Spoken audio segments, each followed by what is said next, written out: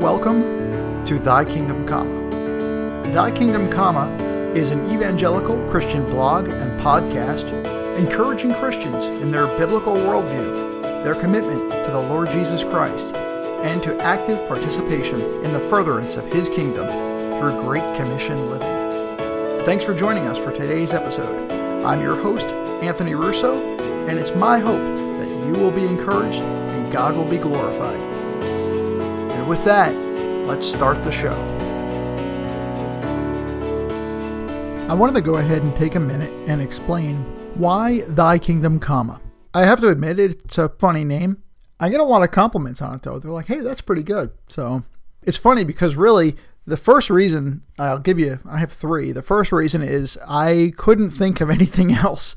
Like all the good Bible-like Christian type names for a blog were already taken, and then I came up with that. So that was the first thing. Second thing is a comma in punctuation is used to set off a new clause, something important to the sentence. So I want us to think in that way, that there's something important here, that we should stop and think and contemplate whatever is being said. Because hopefully it's all about Jesus. And so He is worthy of our contemplation. It's certainly not anything I have to say, that's for sure. The third thing is a comma is used in writing also for pause. Think of William Shatner, right? Who famously uses pauses at all kinds of unusual places in a sentence. Hopefully we won't do that, but I do want us to pause. Like I said, it's a pause to consider something significant in the sentence. So those are all some reasons why Thy Kingdom Come makes sense. And of course, it's all about the Lord, and it's all about His kingdom. And so I pray that this would be to the furtherance of His kingdom, for His glory, not for mine. And I hope that you are blessed by it. I hope that you are encouraged, and I hope that you, frankly, just enjoy it. There's no reason that we really need to be wringing our hands about things. The Lord certainly isn't, and we are His. If we are in Him, we are His, and we have nothing to fear. So to God be the glory.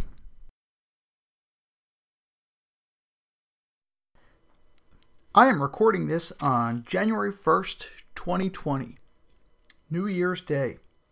I got up this morning and I started out on my new one-year Bible. I'm on a one-year Bible reading plan, and I bought this copy of the Bible, this actual Tyndale one-year Bible, on the recommendation of one of my seminary professors this last semester. So I thought I would try it out. I bought one of the 1984 NIVs. I've been getting into the NIV lately, and so I just thought I would stick with that. I wasn't really sure what I would think when I got into it, but I really liked it. And here's why. Let me tell you some things. First of all, as you might expect, January 1st starts out with Genesis 1, and it goes through creation, and it goes into Genesis 2. And first of all, then it jumps into Matthew, and then you're reading about the genealogies. And normally, those kinds of Old Testament, New Testament Bible reading plans, I don't do well with. Maybe you do, but I don't seem to. It gets kind of schizophrenic to me. It's a lot to keep track of. So I wasn't too into it, but I thought, okay, I'm going to give this a go. Funnily enough, it really wasn't that bad, and I really enjoyed it. Let me tell you a little bit. So I go through Genesis. I'm rereading the story of creation, and again, I haven't visited it in, I don't know, since this time last year, or whatever it was. So I really enjoyed seeing just God's order of creation, how everything was so perfect and logical and everything, the way He laid it all out. But then also, again, I'm thinking, this really is the best explanation of how we got here. Where did all of this come from? There is no better explanation found anywhere on earth than Genesis 1, Genesis 2. So there's that. I'm seeing about how God gave Adam work to do in the garden. And work is something that God gave before the fall even. So that was interesting. And then, of course, I get into Matthew, and I'm reading about the genealogy of the Lord.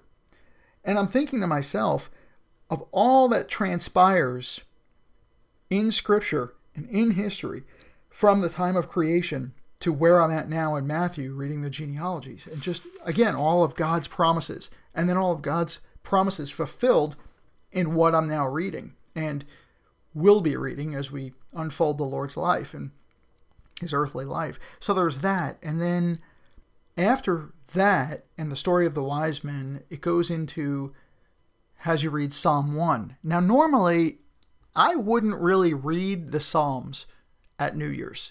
It wasn't really the first thing I would have jumped to. But I'm so glad I did, because in Psalm 1, like, what a perfect psalm for the new year. Blessed is the man who does not walk in the counsel of the wicked, or stand in the way of sinners, or sit in the seat of mockers.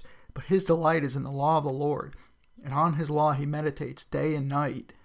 And he will be like a tree planted by streams of water, which yields its fruit in its season, and whose leaf does not wither.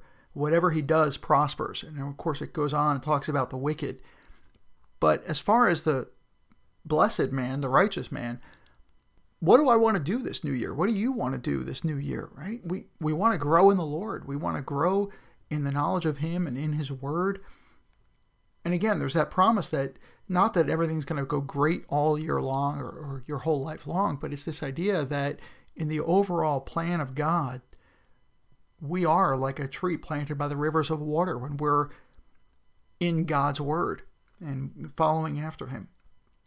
So that was encouraging. And then it has me read the first 6 verses of Proverbs. And there again, I mean, it's really the kind of the beginning of Solomon's prologue to Proverbs. And I was just amazed, just really realizing what I was about to get into as I dig into Proverbs over the next however long it is. But even in that, it says, the Proverbs of Solomon, the son of David, king of Israel. And listen to all the reasons he gives for these Proverbs and why we should be in God's word and why we should be in these Proverbs. For attaining wisdom and discipline. For understanding words of insight. For acquiring a disciplined and prudent life. Doing what is right and just and fair. For giving prudence to the simple, knowledge and discretion to the young. And let the wise listen and add to their learning, and the discerning get guidance. For understanding proverbs and parables, the sayings and riddles of the wise. So again, how important it is that we're in God's word every day, right? I hope you are. I hope this year you're making a commitment to be in God's word every day. I know life happens and sometimes we oversleep or we're sick or whatever and we miss a day here or there, but I hope that you're in it every day, and I hope that I am too. And so I just wanted to share a little bit from that 1 year Bible. How about you? What's your Bible plan for the year? What's your reading plan? Contact me here at Thy Kingdom Comma. You can email me at anthony@thykingdomcomma.com and let me know what your plan is. What version are you reading? Do you change up versions, or have you read the same translation for years? Some people do just because they're comfortable with it. Nothing wrong with that. So yeah, let me know. I'll just be kind of curious. Well, that wraps up our show for today. Be sure to join us next time as we dig deeper into God's Word, apply it to our lives. If you've enjoyed what you've heard, please tell others.